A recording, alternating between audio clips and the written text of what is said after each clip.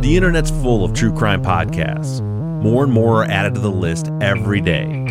Figuring out where to start or where to go next can be overwhelming. But have no fear, I'm here to help. I'm Bob Ruff, and this is the place to find your next true crime binge.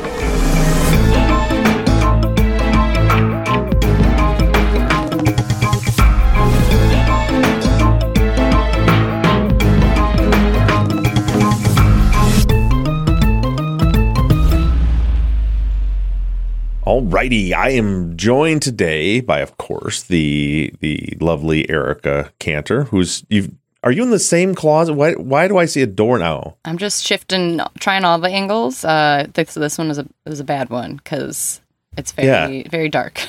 Yeah, it's not appealing to the eyes at all. No, it's not. You can get out of that closet, right? You're allowed. You got at this point, no. Because of where I'm sitting. Because I'm sitting against the door. Well, that's good. That means nobody can get in. That's true. It's very protected yourself. Yeah, that's true.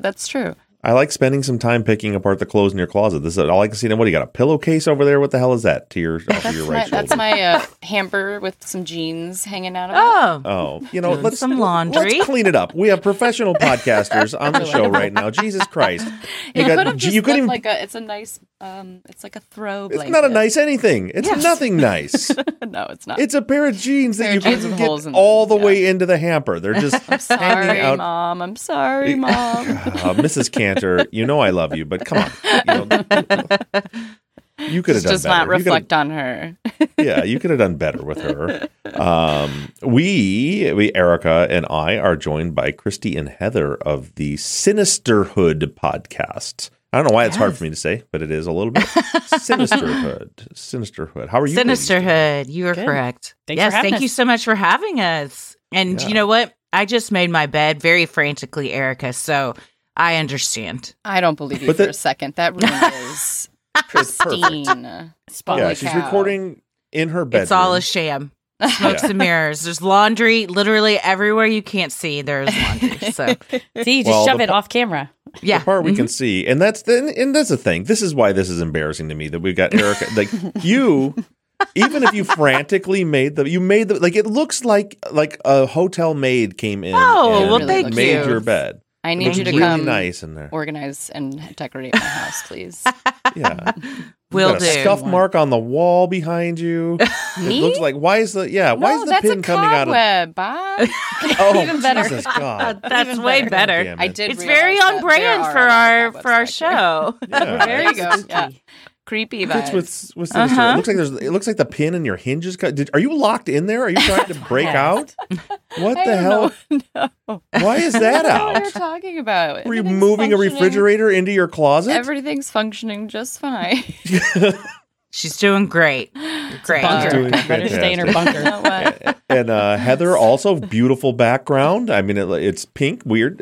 You're pink. Everything's pink. I can't. Well, I told you, it's just we have our fancy camera, which is if Christie's here, we have a second chair that I'm in, and for our Patreon streams, we have Super HD. My husband is a filmmaker, and so we're like, make us look like movie stars. And then he's working in the office today and not here, and so it's just me with my webcam. So, right. Hello. Well, the background's great. I see you have a jackalope back there. Love that. Yes. That was just from our Dallas. We did a moment show at the Texas Theater, and we did a cryptid Hall of Fame induction ceremony, and we officially claimed the jackalope for Texas because Wyoming, they try to claim it, but we decided. Arizona, so. Get out of here.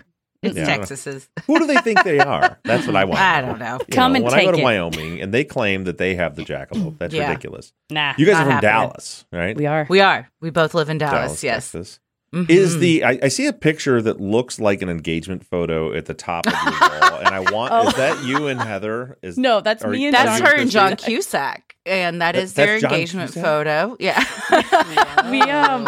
We got to talking about him on one episode a while back, and I had gone and met him at a Comic-Con, and most everyone, he's just chilling, he's being perfectly friendly, but all of his photos, he's sort of standing there, and someone just stands next to him, and I was so excited when I saw him. I went, oh my gosh, hey! And I think that the familiarity with which I said that, he thought that maybe we were supposed to know each other, so he went, oh hey, and then gave me this huge strategy hug. And so in our photo, we're like clinging, holding one another, and we're both smiling so big that it looks like an engagement photo, and it was not. It was a Comic-Con meet and greet. That's hysterical. It really does look like one of those like awkward family photos. Mm-hmm. Like, yes. I'm going to try that next time. Gingerly.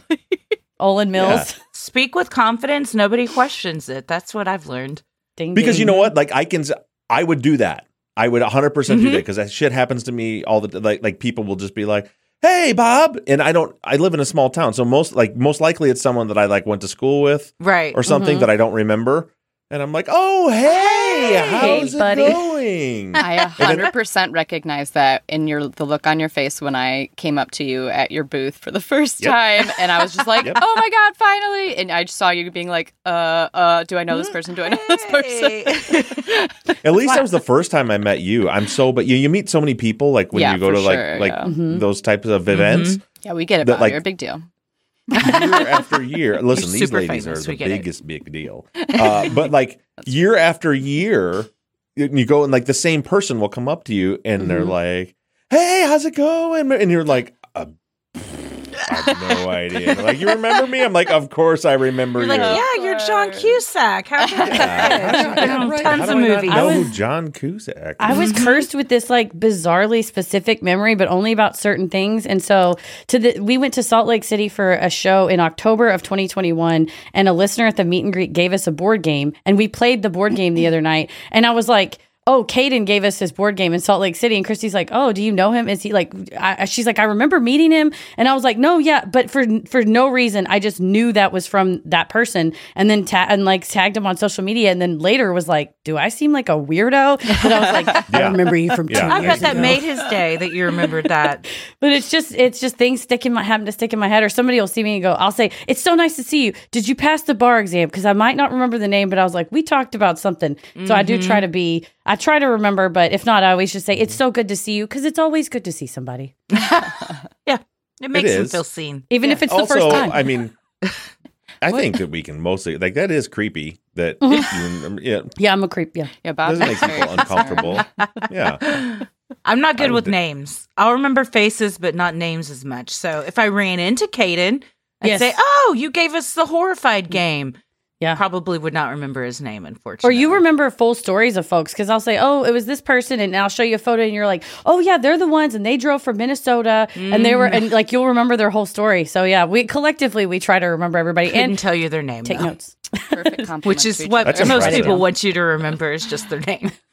Something in my brain when we do like a meet and greet, my brain just shuts off and I'm just like, next, take a picture, next, take a picture, next. Yeah. I'm the worst because I'm like, I want to hear everything you have to say. I'll stay in here for 5 hours, but I just love talking to people. I am an extrovert. You have to drag me away.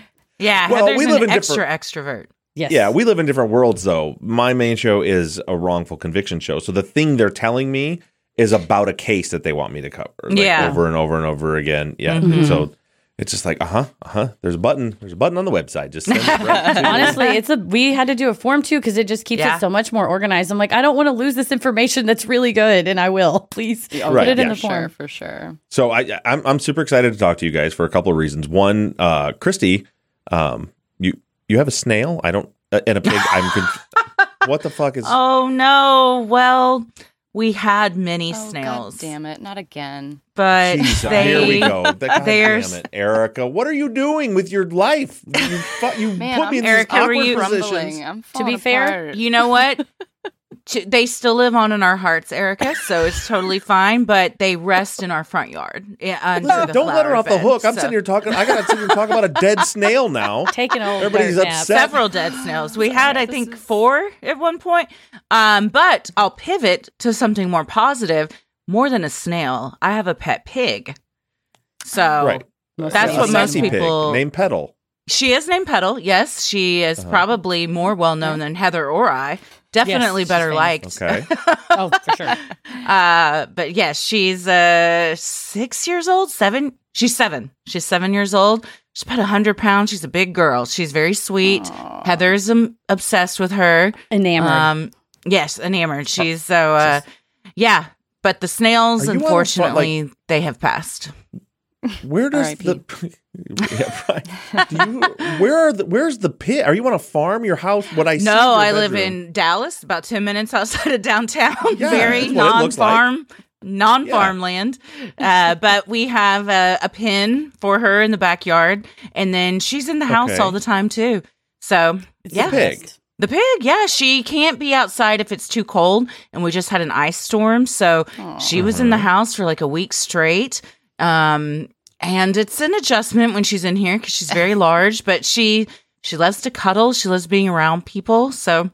Yeah, she's very sweet. She can't be potty trained, right? Oh, she's very potty trained. She was potty trained the second day we got her as a piglet. They're very smart. Pigs are super smart. Yeah. And clean, right? Aren't they? Very clean. Yeah. Also very stubborn. Motivated by food. Hard to relate. Yeah. So we get her to do things with snacks and treats. Yeah. Absolutely. Yeah. So the pig, little petal, not little. Big petal now. Big petal. Like goes to the door and like rubs her snout on it when she wants to go out. She'll go to the door. Yeah, she goes to the door and we know she needs to go out. Mm-hmm. But she's outside most of the time in her little pig pen, so she'll just go out there. Bob, why are you so incredulous? Like you have what, like 100 quail behind you right now? Like I can imagine, like just like living in the city and like and we have a pig in the backyard. We do. Yeah. Whenever our neighbors have chickens. Well, you go like, hey, this is sure. Yeah, you have a pig. Sure. And then you walk in and you look in a dog bed where a dog should be. And there's a 90-pound pig. And you're like, what the? Oh, right. Yes. I'm into that. I just love her. She's amazing. And then she walks on her little hooves. They're perfect. That's so cute. I live right outside of Indianapolis. And there's a guy who walks his sheep down on the street. Oh. Yeah. Look at that. At least does he put it on a leash? In a few years, but yeah. He had like 2 sheep on a leash. It's been a few years now. Sheep on a leash. Might not have made it through COVID, but it's the 9 Inch Nails B track. Sheep on a leash. That's my 9 Inch Nails joke for the year. That is weird. Don't think I've made a 9 Inch Nails joke. So listen, I need to talk about this because I am listen. This, between you guys and me, I don't really care for true crime. Really into. All right. Really into comedy. Well, we do that too. We do that too? Yeah. We mix it up. I see both of you, it says performed, written, and taught comedy. Erica, of course, doesn't say, where, how, or in what form. You're supposed to I gotta leave something for you to ask. Yeah, take some right. Yeah. So tell me about that. What do you guys do? Like, what before you were true crime, paranormally spookified podcasters? What'd you do? Was that your career? Was comedy writing? Oh, Heather's career is long and lustrous before this. I'm one of those where someone's like, what do you do? I got a list. Well, we both done comedy for a long time. So we both, middle school, high school, obsessed with comedy growing up, obsessed with SNL, sketches, stand-up. I mean, watching stand-up as a kid, just like Jeff Foxworthy, oddly enough, is like the first stand-up I remember watching as a kid. And I'm like, you can just talk into a microphone. Also loved Kid Craddock morning show. I loved morning radio where it's bits and jokes and, making delivering news, but then joking about the news. So did that. And then in, of course, high school, college, I moved to Chicago for undergrad and did improv there. And then when I moved back to Dallas to go to law school, my mom said, what do you want for graduating law school? I did the evening program and I worked as an investment advisor by day and went to law school at night. And so it was just constantly going with a bunch of very boring stuff. And she asked what I wanted as my graduation gift. And I said, I would like to take comedy classes, please. She's like, really? You just, okay. Like, I thought we were like, we just spent several $100,000 for you to go to law school. Come on. So I Googled it, and this place now shut down because of the pandemic, but it was called Dallas Comedy House. And then that is where I started taking classes and performing. And I met Christie, and she doesn't like me to say this, but it's true. She's like DCH, like elite. As far as she just was around from day one. She had so much experience, and every show you would see, it's one of those you would see different troupe names because it's improv, right? Couple people on stage, you just get a one-word suggestion, or some that you might say what's a bad date, some type of suggestion, which could go either way. Especially it's like tightrope walking without a net. But Christie's troops were always the ones that, as students, we would be like, oh, and Christie's husband as well also taught comedy there. Would be like, oh, Christy and Tommy are in that troupe, or Christie's in that troupe. So it was one of those names that I heard, and I thought, I will never be able to do comedy with her. She's amazing, and she's so cool. And she was the most humble and down to earth person. But it's just that feeling, right, where you're like, I'm new into this community. I don't know how I'm going to fit in. But she invited me to be on a show that she and another woman did, where it was a rotating cast, and I performed with her once and was like, that was amazing, and all I wanted was to be your friend, and here we are now. It embarrasses me every time she tells this, but it's very sweet and kind. Christy's the humblest person in the world. She's like, no. I'm like, well, I watch you and you're phenomenal, but okay. Well, so are you. That's why we asked you to be in that show. But yeah, I always did theater. My main love was stage theater, specifically dramas, actually. But I did that all through like middle school, high school, college. And then afterwards, I kind of fell out of it for a while. After college, I worked in as a social worker. My degree was in psychology. So I did that, and then that wasn't fun. That's actually kind of depressing. Sounds terrible. But I learned a lot that helps me now when we do cases, that involve victims of domestic violence and stuff. But eventually, kind of like Heather, I was like, hey, what used to make me really happy? Oh, performing comedy. So I just Googled in 2008, comedy Dallas, and I found a place at the time, it's also since shut down, called Ad Libs. That's where I started performing for about 2 years. And then when Dallas Comedy House opened, I switched to there in 2010 and just was there until 2020 when it unfortunately had to shutter. But yeah, taught classes, performed, did corporate shows and things like that. Met Heather. And then in 2018, we started the podcast. So both of you neither of you do stand-up? Do you just do improv? We've done storytelling. Yeah, we do. I've done storytelling. Heather's done, I think, a couple of stand-up sets, but I've always preferred to perform with other people, and I like the spontaneity of improv and it not being scripted. So I've always leaned more into that. Same, yeah. I do improv more. I do like doing storytelling, but the problem is I have to always record it because I'll always improvise. So it's never, even if I have a rehearsed set. So once I learned with stand-up, you just have to do the same thing over and over until the jokes get good, and then you have to pretend like you're saying it for the first time. And I was like, I don't have that skill set. But the people that do, knowing how hard it is, I'm like, good luck and God bless. Amazing. But Christy's right. I think we both like the banter, and that's something we're talking about on our new tour, is having something that is structurally repeatable for the sake of our brain being tired, but allows us that space to play because we're our best when it's fresh and new and different. Yeah, for sure. Are either of you guys familiar with San Francisco Sketch Fest? Yes. Yes. I don't think I've ever submitted, but I am familiar with it. Yeah. So that is run, our co-host on the Truth and Justice for follow-ups, Janet Varney, runs Sketchfest. Oh, that's awesome.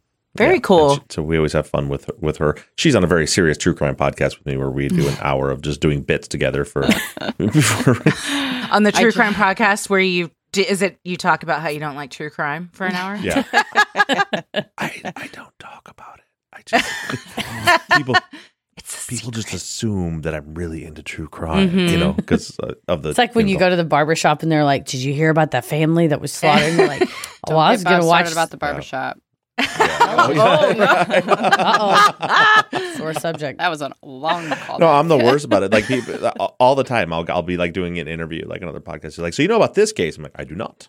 I know about the one case that I'm working on, and that is it. Yeah, this one. Until that's the next only case. One that I know about. I'm into investigating, not into stories about podcasting. Yeah, people will DM us and be like, in episode 42, you guys talked about, and we're like, we're on episode 224 right now. I don't remember anything I said back in that episode. No, and that's in the genre you guys are in, the short form episode. Each episode is a different case. That's got to be tough to. I'm good friends with Justin and Aaron from Generation Y and Nick and Captain from True Crime Garage, guys that do that type of work. I'm like, how do you even? And they're like, we don't. People all the time ask us about a case. I'm like, that was 2 years ago, dude. It was 100 episodes ago. I don't remember anything about it. Like some of them stick out more to me than others, but some of them I'll be scrolling through and I'm like, I don't even remember covering that until having read the title again. Yeah. See, me, I like to take my audience and grind them into a pulp by talking about the same case for 2 years straight. Yeah. Depth, not Twice a breadth. week. Yeah. Yeah. It's a deep dive. Yeah. It's a very deep dive. It's not for everyone. Yeah. It would be for me. It's the one podcast I would listen to, I think. See? There you if go. I listen to true crime Well, do what podcasts. you love because, like we always say, if we're having fun, then we think our audience will have fun listening to it. So, Yeah.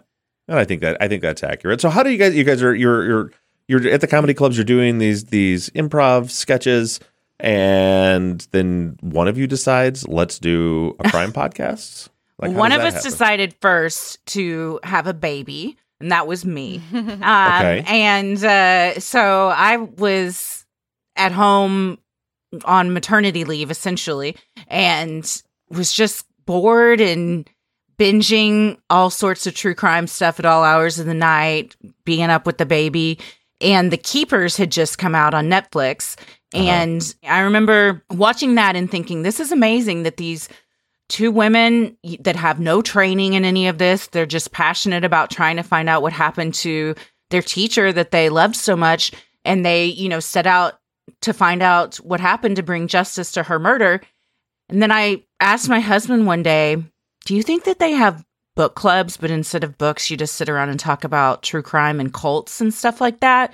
And he's like, I don't know, but you should start that. So I reached out to a Facebook group through the Comedy House and said, would anybody want to just meet up and talk about this stuff? No intention of starting a podcast.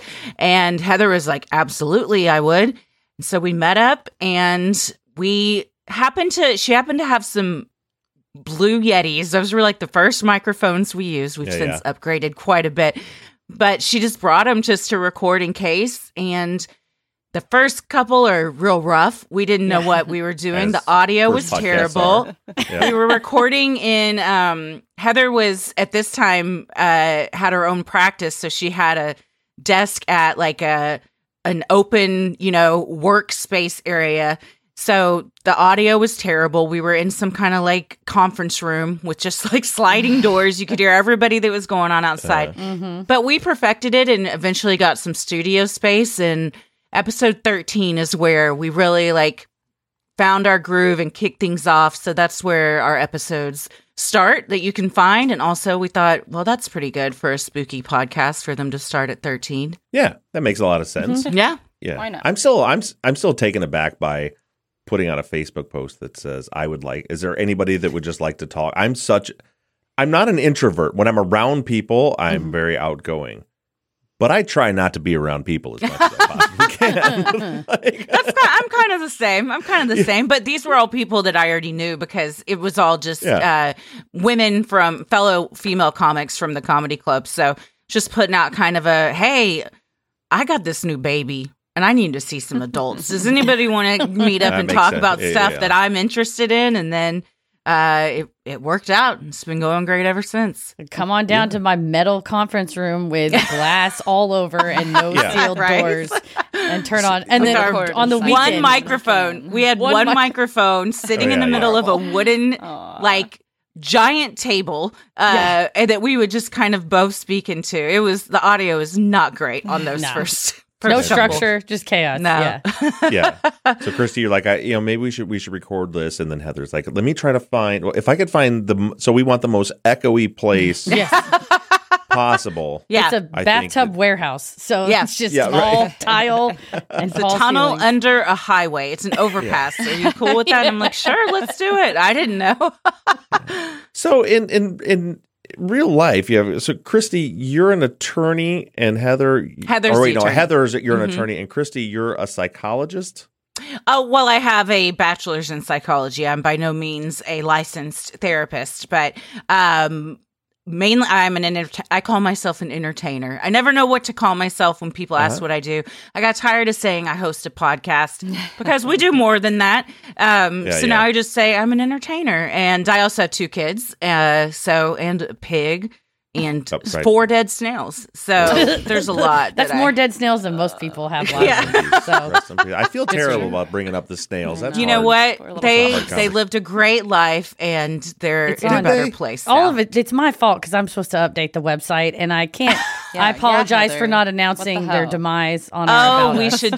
We should post across all socials. It's several years ago. If you guys the obituaries, guys. Yes, sorry. This is what I think needs to happen is between now and when this airs, if you guys could make an obituary and officially post across it, tag snails? Us in it. Yeah, for when this episode drops, that the snails have since passed. I'll make a slideshow with like in the arms. Just that way nobody else gets their hopes up. You know? You think we're joking, but she will do this. I'll find some pics of the snails. Let me be clear. I'm not joking at all. I think that this needs to be done. And because you know what? You're going to do another interview, and they're going to have a creepy producer that's going to look for facts about you. I'm a one of a kind. I don't know about... There's nobody quite like me. No. Yeah, and we're all individual snowflakes, for better or for worse.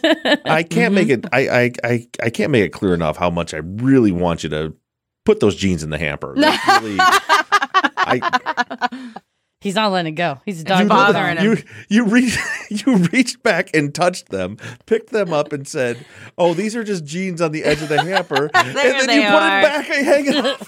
They're in now. You got it. I completely moved on from those jeans, Bob. But clearly now it looks like I had to look at them. It's upsetting. When you recorded that first one, you didn't know it was going to be a podcast. You're just like, I was recorded just in case. Is I believe the way you put it? Well, I had a podcast with a friend before that was like very short-lived and only like 3 episodes. And I don't even think... that might have been because you were recording in a tin room with a tin microphone. Yeah, it was terrible. He was also getting married and they were having a baby. And it was like, it's one of those where they were on the front end of having a baby. And Christy was like, I'm ready. Like you said, I'm ready to see adults. And it was not about, it was about AP US history. So, it was going to be a hit is what I'm trying to say. And I'm sad that we don't do it anymore. Why? Well, he was a history teacher, and we talked about how even though I'm an attorney and practicing for however many years, there's certain parts that just slip out of your brain. Like we were saying, you can't remember every single case you've ever covered. You can't remember every fact you were ever taught. And so there would be, funny things come up where I'm like, I can explain to you, whatever, the rule against perpetuities, vaguely, but I don't remember details of the Revolutionary War or details of, World War II, even stuff that's more pertinent, even history that happened in the 80s and 90s, that you have a vague understanding of. Now, I just watch YouTube videos about it. So, and learn things. Or fucking Google it. Who was listening? How many... I need to know how many people downloaded that podcast. Shocked it didn't take off. Maybe just as I will say that the intro song was Jonathan Colton, who is an independent musician. He had done a song, but it was a super mix of all the times George W. Bush said the word duty, and then he said it to a beat. So he's like duty, duty, duty, duty, duty, duty. So if anything came out of that, it was that hopefully just more really people heard the Jonathan Colton duty song, which is just a remix. Now I want to hear it. Yeah, is the podcast still out there, or did you delete it from existence? Oh, they might still be out there. There's probably like 3 episodes, and it's very echoey. If you're like, what did Sinisterhood used to listen to? No shit. You were in a metal room. But it was in my bunker. Dude, I took both semesters of A-Push, as we called it, AP US History. Because we were cool kids. We called it A-Push. Cool kids call it, yeah. I know. Well, you were in your D&D club. Yeah. No, that's your son, Bob. You other cool kids. Roasted? Well, you were part of, my husband loves D&D, so I'm not gonna talk shit about D&D. I know, we're literally talking about starting. Erica was like the president of some kind of club. What was the club you were in? Do I have to remind you? Yeah. What was it? It was 2 episodes ago. We just discussed this. I don't remember. I was at Thespian. I was at Thespian. Michigan State University Paranormal Society. Oh, nice. That's incredible. Wait, is that the one that has a show? On the news. No, we did actually get approached by Sci-Fi, but then nothing ever happened. But we were on the news at 5 a.m. in the morning once. Heck yeah. Oh. Local news. That's when the best shows are aired. I know, right? Everybody, highest ratings. Yeah, there are people I'm sure there were people that were watching it, especially the paranormal stuff. I did, God damn it, what's it called? I don't even know. There's some like radio program that's on. It was Connie Willis. Coast to Coast? That's the one. Yeah, it was Coast to Coast, and they had me on one time, and it was literally at 3:00 in the morning. Like, I had come out here at 3:00 in the morning and did this interview, and like in the middle, I'm like, why am I? Who the fuck is going to listen to this? Oh, lots of people. It's super. popular. And the only reason I did it is because I blew her off when she, and then my son was like, dude, no, that's a big deal. Oh yeah, it's huge. Yeah, and I was like, no, and then I had like 3 people at the local hardware store were like, holy shit, I'm sitting up having coffee. You know, they're 100 years old because they're having coffee at 3 a.m. listening to the AM radio. And they're like, and you were on the radio. That's right. So somebody listens to it, I guess. There you go. Yeah. Voice echoing through the Waffle House. Yeah. And then she tried so hard, real hard, like follow-up emails after the interview hard, to get me to go to Colorado with her and look for Sasquatch. Okay. Oh, gosh. That's a bad choice. Oh, book a ticket right now. Yeah, absolutely. Like, I have to say, I'm a huge skeptic, but it is super fun to like entertain it and just go for it. It's so fun. Well, yeah. I'm not on going the to the mountains with a stranger. That's true. That's probably a bad idea.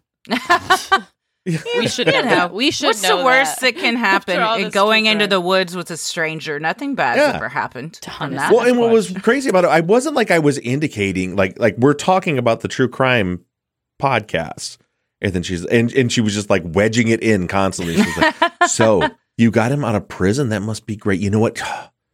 You would be great. You would love looking. You know for who else Sasquatch lives in a prison me. of pine trees?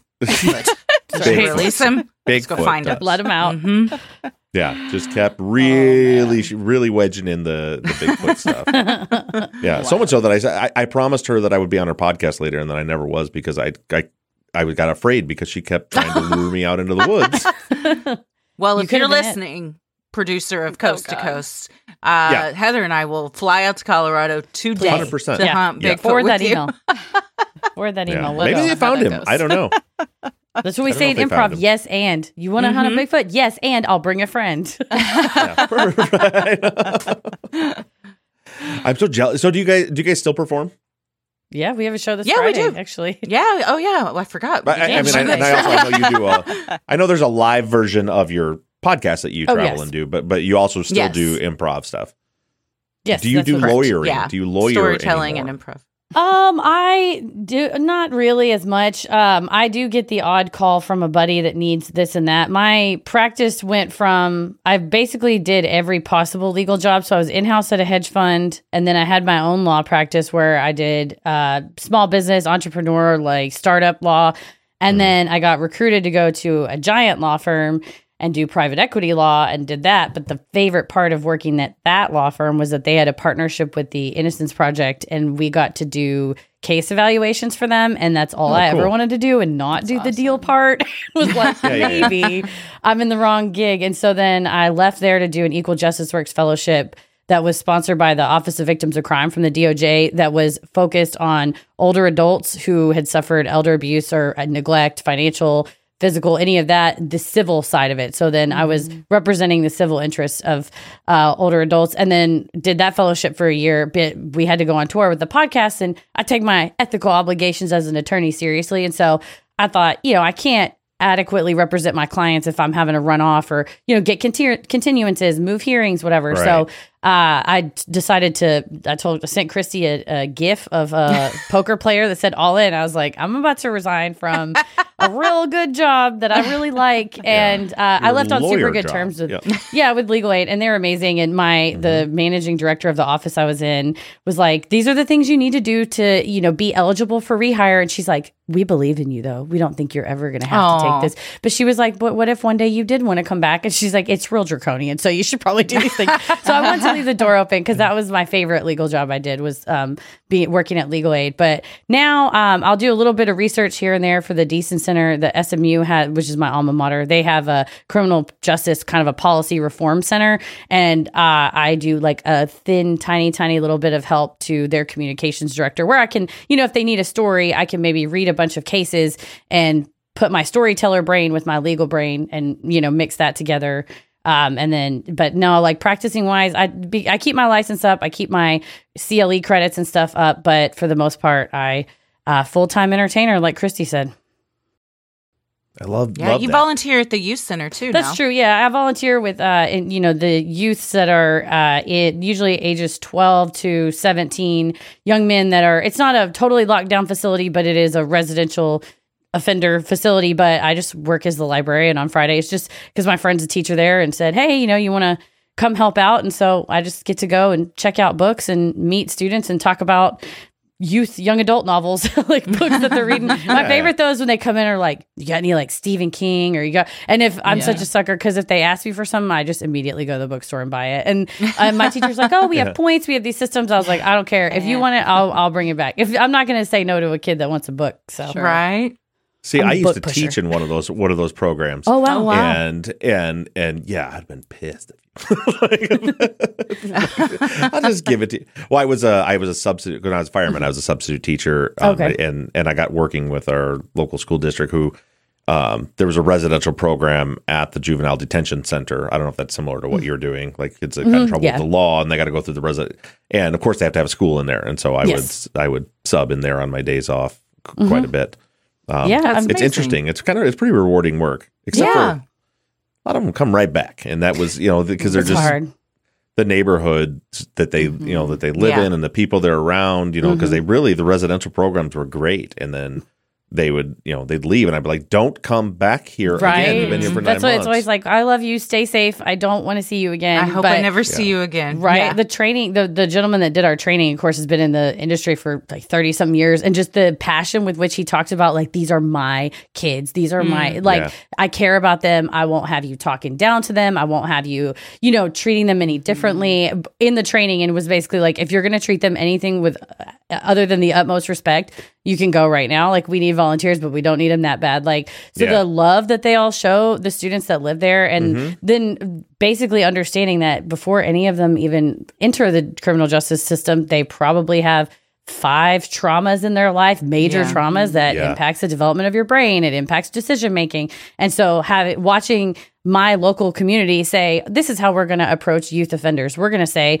we're going to treat the whole person. We're going to make sure you get counseling and therapy. We're going to make sure you have nutrition and exercise. We're going to make sure you have education. We're going to make sure you have recreation and treat the whole, like, I love that. And seeing someone is more than the worst thing that they've ever done. I was like, I'm proud to be a Dallasite. I'm proud to live in Dallas. Yeah, that's awesome. Not anything to do with anything that honorable. I'm very curious about, so I do some stand up, and you guys a couple times said, there's like stand up and improv and storytelling, and now I don't know what I do because my stand up is all storytelling. What do you mean by storytelling? Because my stand up is all stories.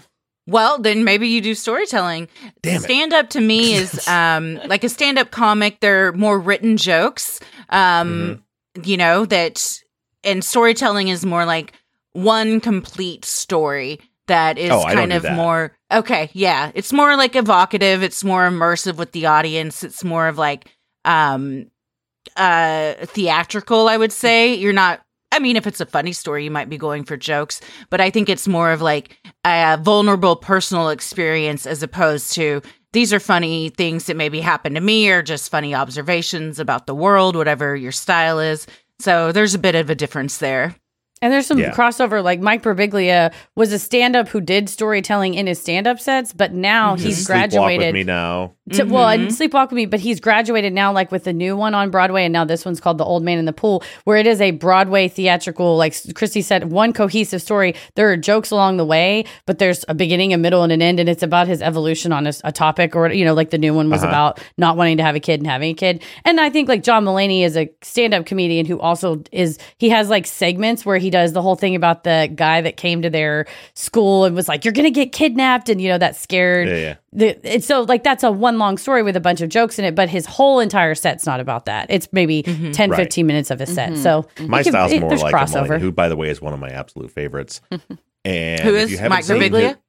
No, I back in the day, I really liked Birbiglia too, but no, John Mulaney. Oh, yeah. Oh, he's great. Oh, and if you haven't seen his new hour that he's touring with right now. Missed it. Yeah. We were on tour when he came to Dallas. Didn't he go to Oklahoma or something weird? He went to New Orleans. Something weird. He went Well, to New sorry, I mean, sorry, but Oklahoma. I mean, they know. I am sorry know. for people in Oklahoma, quite honestly. But Sorry I'm always that you like, don't live in Texas. when a big name goes to Oklahoma and they don't come to Dallas, I'm like, what happened? Were all the who done did venues booked?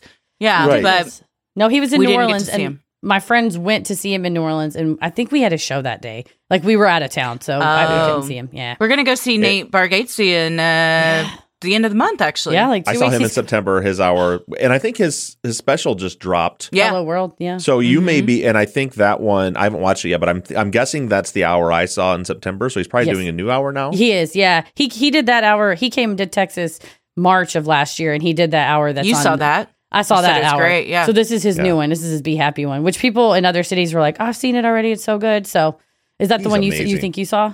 Is the Me? No, I Not the Amazon saw. one? I don't know what. I haven't seen the Amazon one yet, but I'm sure I saw it in September. Okay, before yeah, this, it's probably so the same I'm month, yeah. sure. And he was still working on stuff. Like he still had a set list on a stool and stuff. So he's. I don't think he was. I think he was building up to recording his special still at that point. So it's probably the one that's out now. It's But always he's fun to great. see him like live and then hear the tags they add whenever it goes to special. For sure, he's so fun. And then Mulaney, I have to believe that he recorded a special off the hour that he's doing. Oh, I'm sure. And, Yeah. yeah, and I cannot wait to see it because he made such a weird transition because John Mulaney's John Mulaney, and this is after he got out of rehab and all the stuff that he went through, and we found out that he was on cocaine the whole time that he was doing the other ones, and now all of a sudden he comes out and he is super dark, which Wow. is shocking with him and still hysterical. Aw. Like it was just like I don't know how somebody can pivot from being, the golden bright and boy. the golden boy to being super dark and still being so damn funny. Yeah. he's got it. awesome. We had a lot He's a of great dark joke writer. times. You write what you know and then try to find humor in it to cope. I think that's Yep. why a lot of us do comedy. Mm-hmm. So I'm Yeah. I'm fine. I mean- I'm fine, guys. Yeah, are you- That made it sound you like all I'm right? struggling. I'm totally fine. The loss of the Erica, snails you, was you tough. failed to mention that she's clinically depressed and You try losing riddled that with many anxiety. snails. I don't. Yeah, no, not me. My life's basically perfect, and I just talk about that. Good for you. Congrats. That's Celebrate. fun, though. Yeah, that's not true. That's not true at all. But there's nothing dark in it. But yeah, my Everything. whole every bit that I have is a true story, as I like to put it, with a little pizzazz added.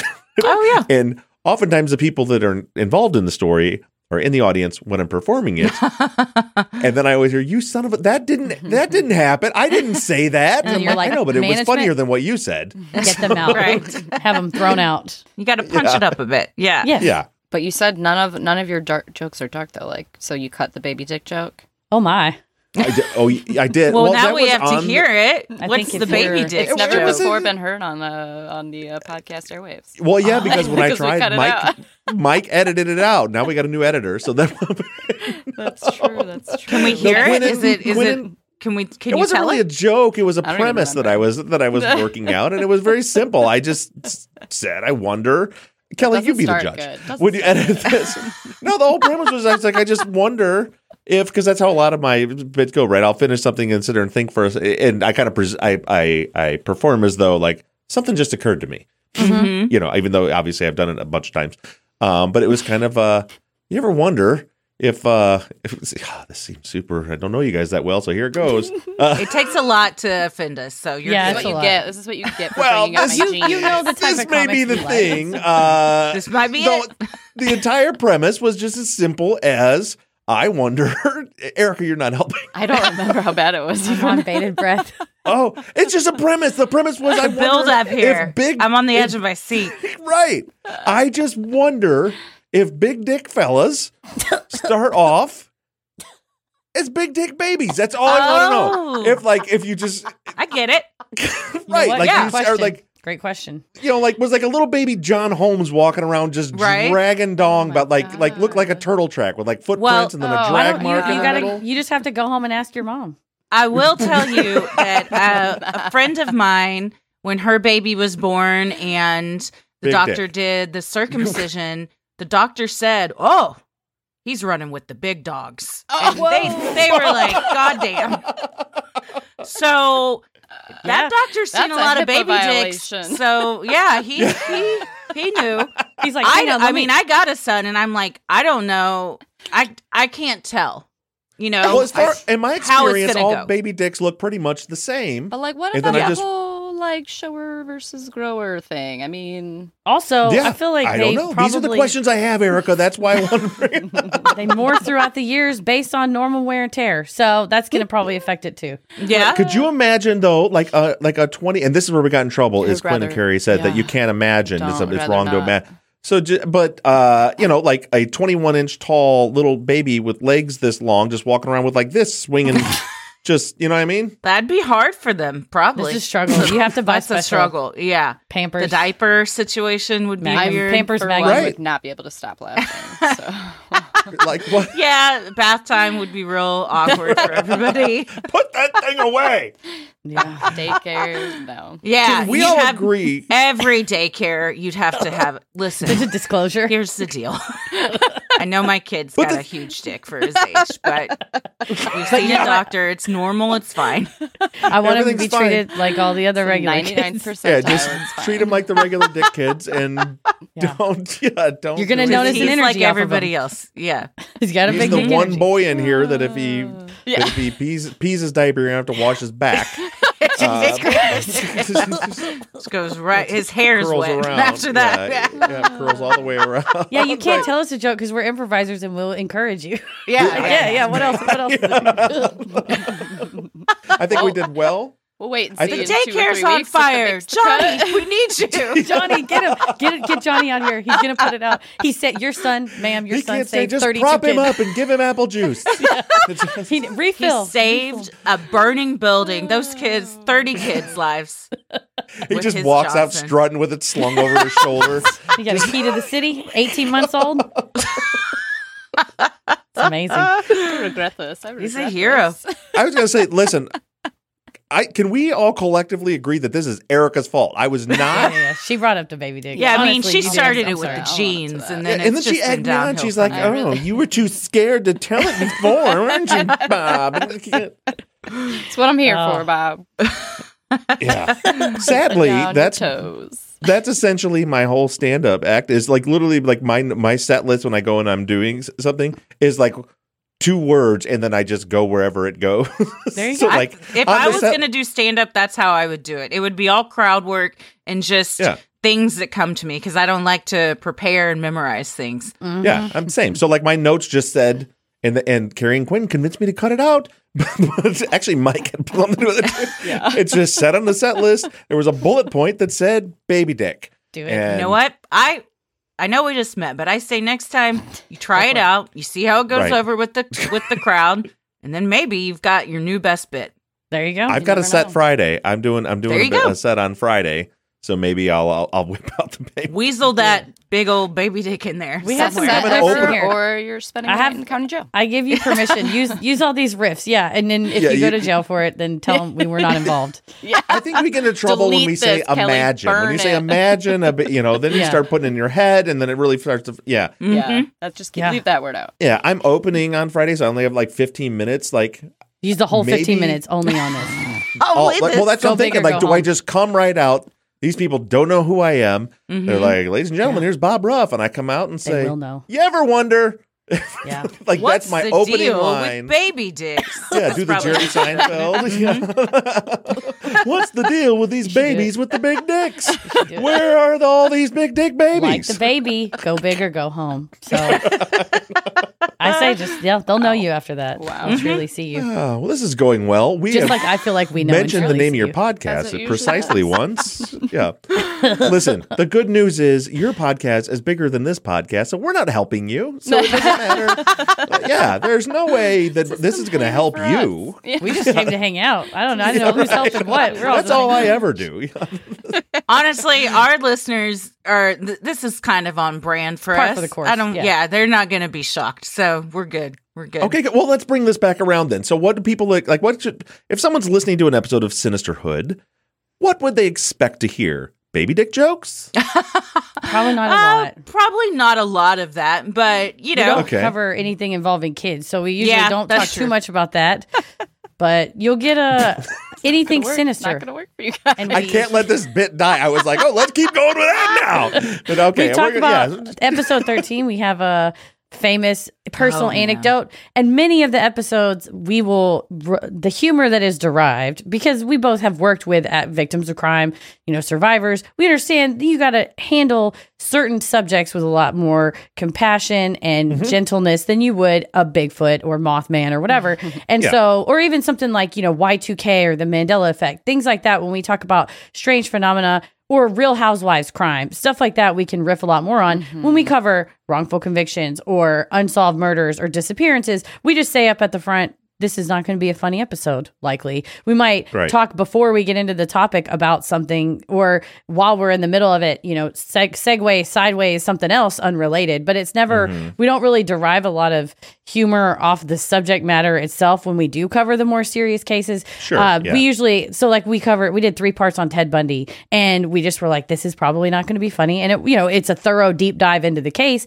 We do some legal analysis. We bring my law degree into it. Christy we'll talk about what psychology, what can we trace this back to? Is it a systemic problem? We're both very in tune with politics, what's going on in society. What can we see systemically that might have caused this?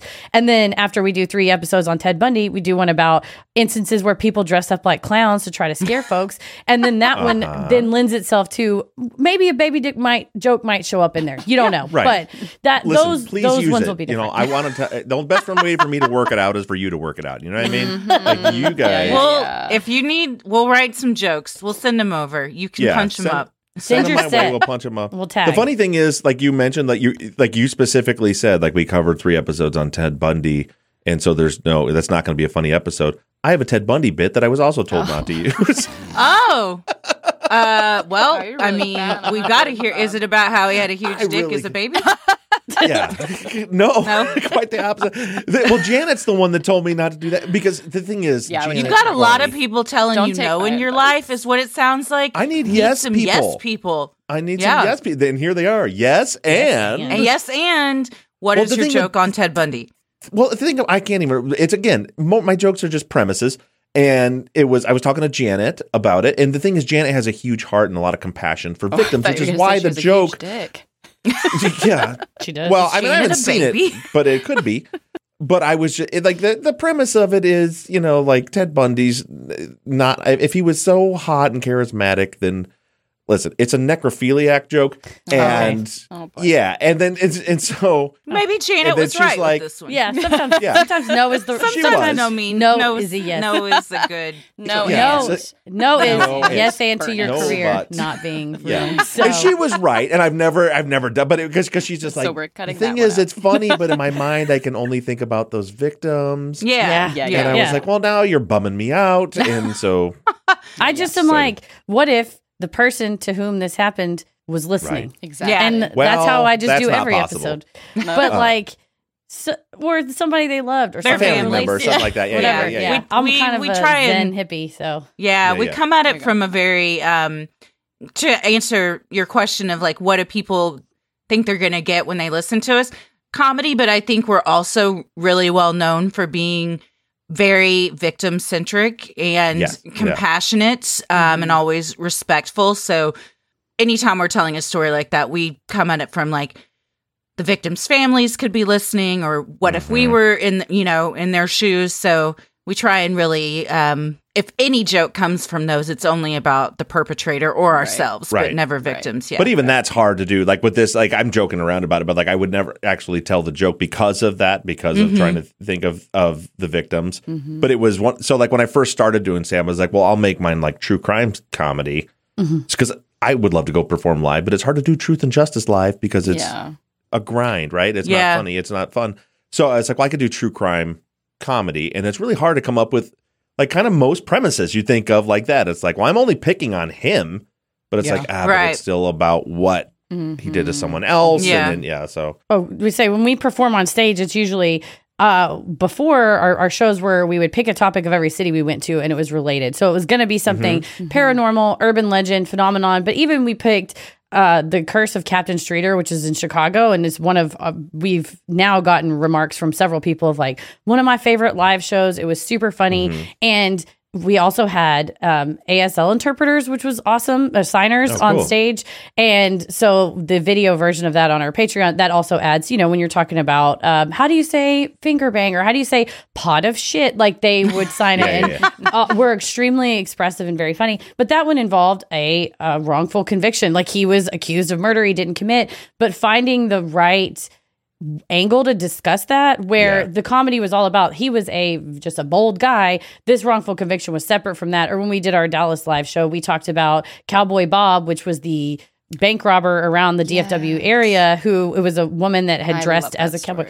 Such a good story. And so like framing it as we weren't gleefully like she got shot by the police at the end. We were on the side of her. The whole audience booed side of her. It's hard when she died. We loved her, and you're like framing the story, and I think framing is a big part of it, and storytelling, having that passion that we both have for storytelling of what is the story we can see of it, and then from there we can also at the end say, we always say, so what do we think? And so what do we think is usually by distilling the story down to its essential elements, then we can usually determine, these systemic failures contributed to it. And maybe in your neighborhood, you might look for this to fix it. So it kind of all melds together. And then this new touring show that we're about to go on tour starting March 7th in Tacoma, Washington's our first tour stop. It's going to be themed around, it's called Full Moon Energy. So we have this sort of lunar theme that runs through it, but nothing that we talk about on stage. We might discuss certain crimes, but nothing that we talk about on stage is like grisly details because we just are comedians and have been on stage and be like, boy, what just doesn't get a laugh is things like that. And when if you're at a Zanies and you're talking about somebody being brutally murdered, it doesn't hit the same, right. So crowd. But I love that about it. As a matter of fact, if you guys come anywhere near like Chicago or Indy, you'll have to hit me up because we were in Chicago on this last tour, so. Not this tour, but the next tour. I think we'll be going back there for sure. Yeah. Heather lived in Chicago. She went to undergrad there. Yeah, I'm like 90 minutes from Chicago, but I like that because I don't know if you guys have noticed, but we're almost an hour into this and we haven't touched the case, and there's a reason for that. And and it's exactly what you guys are talking about. I never like explain why the sauce is made, but whenever I have kind of comedic type hosts on that I'm talking with, and we're having a fun conversation, I will avoid like the plague going into talking about the case because it's too. Sometimes you can make that shift, and certainly we could make the shift into it. But it's hard to shift gears like that when you're having a lot of fun, and then you get into. But it sounds like you guys do that very well in your show, where you can have the funny, but you can compartmentalize the funny stuff in the serious stuff. It sounds really awesome. The podcast is a lot of fun. Thank you. Thanks. What I'm getting at is we're not going to talk about this case. Well, the good news is we have a 2-parter on it that you can listen to on our feed. Yeah. And we just talked about an update in the case and the sentencing. Perfect. And so you can check all that out. So what is the case, Heather? So the case, it was Larry Ray. Yes. It's our episode 182 and 184. We had release scheduling, but so episodes 182 and 184, we cover all that's happened so far. And there's actually a new Hulu docuseries coming out, I think this week, called Stolen Youth, that we got a little sneak peek screener. And because we covered this back in 2022, so almost a year ago, there's been development since then. So it was extremely fascinating having covered the case as we did, and then now seeing where they are now kind of thing. Well, in this case, and maybe I'm just conflating it with something else, but it sounds so familiar to me. Have there been so real quick, like Larry Ray is a guy, he goes to prison for a little while, gets out and goes and lives with his daughter in her apartment in the college campus, and then then convinces a bunch of her friends to like go live with him, and then like coerces them to do confessions, and he blackmails them, and then ultimately finally he got arrested for like racketeering and extortion and sex trafficking and all this. It's a super interesting and weird story. It is. But I don't remember. I feel like I know the story, but I don't know from where. On a previous episode. So we talked about this with Carrie and Quinlan, or you talked about it with Carrie and Quinlan, actually, because Quinlan went to Sarah Lawrence, I believe. Okay. Oh. But this was before the updates, like the most recent updates. Yeah, so that was about a year ago. Yeah. So that comes back full circle to me not remembering what I talked about in an episode 100 episodes ago. Because we didn't really talk about it, because your big dick joke. Again, your fault. Your fault. You brought it up. Yeah. But yeah, so and that's why, because I was like, I know this, and all I could think about was Arrested Development. When I can't remember his name, but Jason Bateman's character goes and lives with his son at college. Michael. Yeah, Michael. Yeah, and I was like, that can't be the reason why I know this story. Much different vibe for sure with Larry Ray there. Yeah. He was a monster before that even happened with abusing his wife and prior girlfriends and emotionally abusing his children. So yeah, it's a really sad story that just kind of took off and snowballed at this small liberal arts school that it's hard to, from an outsider, think like, how could these students, have been susceptible to this? But then when you really get into it, you're like, oh, well, they were all struggling with mental health. They were all very vulnerable. He preyed on that. He used that to his advantage to manipulate them. So it's really interesting. He's since been sentenced, so we're happy about that. But yeah, our episodes go into a deep dive, and then the Hulu docuseries. I think, Heather, you said that some new stuff even is in that too. Yeah, it just kind of gives you an update of where kind of the two main women that he really got in their head. One was Felicia Rosario, and she was the Harvard graduate who was very on the cusp, in her residency to become a psychiatrist. And then the other woman was named Isabel, and she became this. They call her his lieutenant in some of the court filings because she just dove in headfirst into the relationship. And Felicia talked about, I just got so broken down mentally and emotionally that Larry would ask me to do these things. He had this bizarre obsession. He had an interaction with Bernie Carrick, who was a 9/11 police officer, then later on was promoted in the NYPD, was going to be promoted. We're going to have this political career. Well, then Larry Ray got into trouble with the law and was like, hey, buddy, can you get me out of it? And when Bernie Carrick said no, Larry Ray then pulled some blackmail information on Bernie Carrick and tanked his political career. He was he ruined him.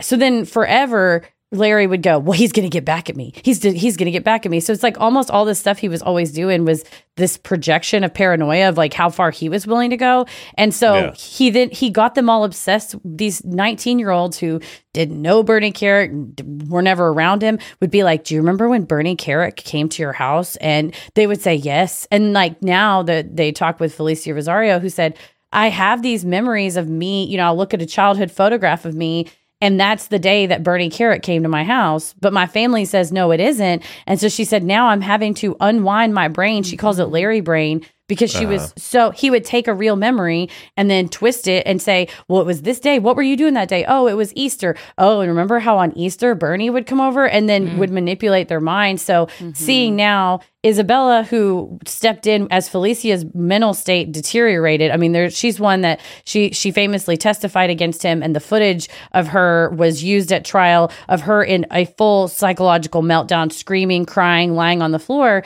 as she deteriorated. This person, Isabella, she moved in, and there's recordings of Larry going, Felicia's too weak. She can't do this. And then he sets up and Izzy goes, I'll do it. I'm not weak. I can do it. And he had preyed on her. She was having mental health issues and she was extremely vulnerable. And he basically, and she had, a tough relationship with her family and had said, you don't need your family. I'm everything. And Felicia said, I really watched Izzy have this true north. She was a good person with a good moral compass. Larry became her true north and she would just do anything. And it's sad to see, like with the sex trafficking, Izzy is a 19, 20-year-old girl fully participating in essentially pimping this young woman, another woman who they were just trying to get money from her and not understanding until much later how wrong that was. Izzy said, oh yeah, we went to the apartment. I had to go get the money and write down how many clients she had been with. And just off the cuff saying that, not understanding, oh no, what you're doing is you're forcing a person into sex trafficking and you're participating fully. And it just didn't click because Larry told her it was fine because it was reparations because the victim had injured them, broken something in the house and she owed him this money. So that's the docuseries is kind of the third episode's kind of where it goes beyond what we covered into seeing kind of where are they now and how do you rebuild your mind and rebuild your relationship with your family, with these siblings that were torn apart. How do you rebuild all that after it has been literally removed piece by piece by this man over an intense period of time? Totally it's a wild case. Yeah, and you covered it in episode, you said 182 and 184? Yes. We did, yes. Yeah. And that was a perfect example of how you two can go from fun, witty banter to serious talk about a case. Very well done. And you guys, and it's not all true crime stuff, right? On the podcast, you guys cover true crime, cult stuff, and creepy stories. Cryptids, pretty anything macabre, paranormal. We try and switch it up. If we've had a lot of like heavy true crime stuff, then we'll do something that's kind of a more mental break for us and the listeners. So we might do like Bigfoot or something. So we keep it fresh. We're about to release a 2-parter on a serial killer, Khalil Weaver Wheeler. So that's going to be a heavy hitter. And then after that, we'll probably do something a little more tame, like Squonk. That's a cryptid. People have been begging for the Squonk. I have heard of that one, yeah. He's so cute. Shockingly. I got Christie a cryptid calendar for Christmas. We should pick cryptids from our calendar and have the Patreon. Also, maybe at our next cryptid induction Hall of Fame, Big Dick Baby gets inducted because I think we've discovered a new cryptid. I'll okay, yes, you can come present the award. I'm happy to do it. The cryptozoologist who discovered him is Bob Rutt. Yeah, that's right. And then you said you're starting a tour. Where can people get tickets for your tour? If you go to sinisterhood.com/live shows, it'll have all the dates and times. We're going to Tacoma, Portland, Denver, Salt Lake City, Los Angeles, San Francisco, Austin, Houston, and we have more cities coming soon. So keep an eye out on that at sinisterhood.com/live shows. And it's called the Full Moon Energy Tour. Like I said, it's lunar themed. We have tons of bits that will be improvised on the spot, so the shows will be different, but structurally we want to cover some of the same information, so we have a framework to work within. But you know us, we're gonna have something wacky at every stop that you've never heard before. I like to surprise work Christie. Segments. Yeah, that's my favorite thing is to surprise Christie. So we built. Heather likes to make slideshows where I don't know what's coming up, and then my favorite thing is not knowing and getting to live react to it. So it works out well. It's fun. Yeah. It sounds like a blast, and it sounds like you're staying completely west of the Mississippi for the. The cities coming up, we'll get over to the East Coast, I think. Awesome. Well, their names are Christie and Heather. The podcast is called Sinisterhood. Check it out. It's a great show. Could be your next big true crime binge. And check out those live shows if you're somewhere in the West. Sad people. Thank you so much for having us on. This has been a blast. Appreciate it. This is super fun. Yeah. Those jokes. It's been fun. Thank you.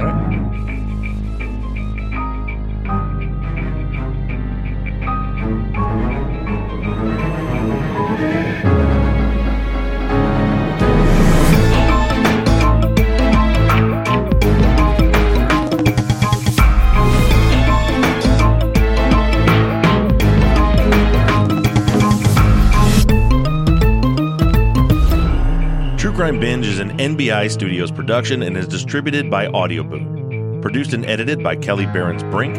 Our production manager and co-host is Erica Cantor. Music and show artwork was created by Shane Yoder of PutThemInASong.com, and episode artwork is created by John Hayes. Our website, TrueCrimeBinge.com, was created by Katie Ross of CreatedInTandem.com.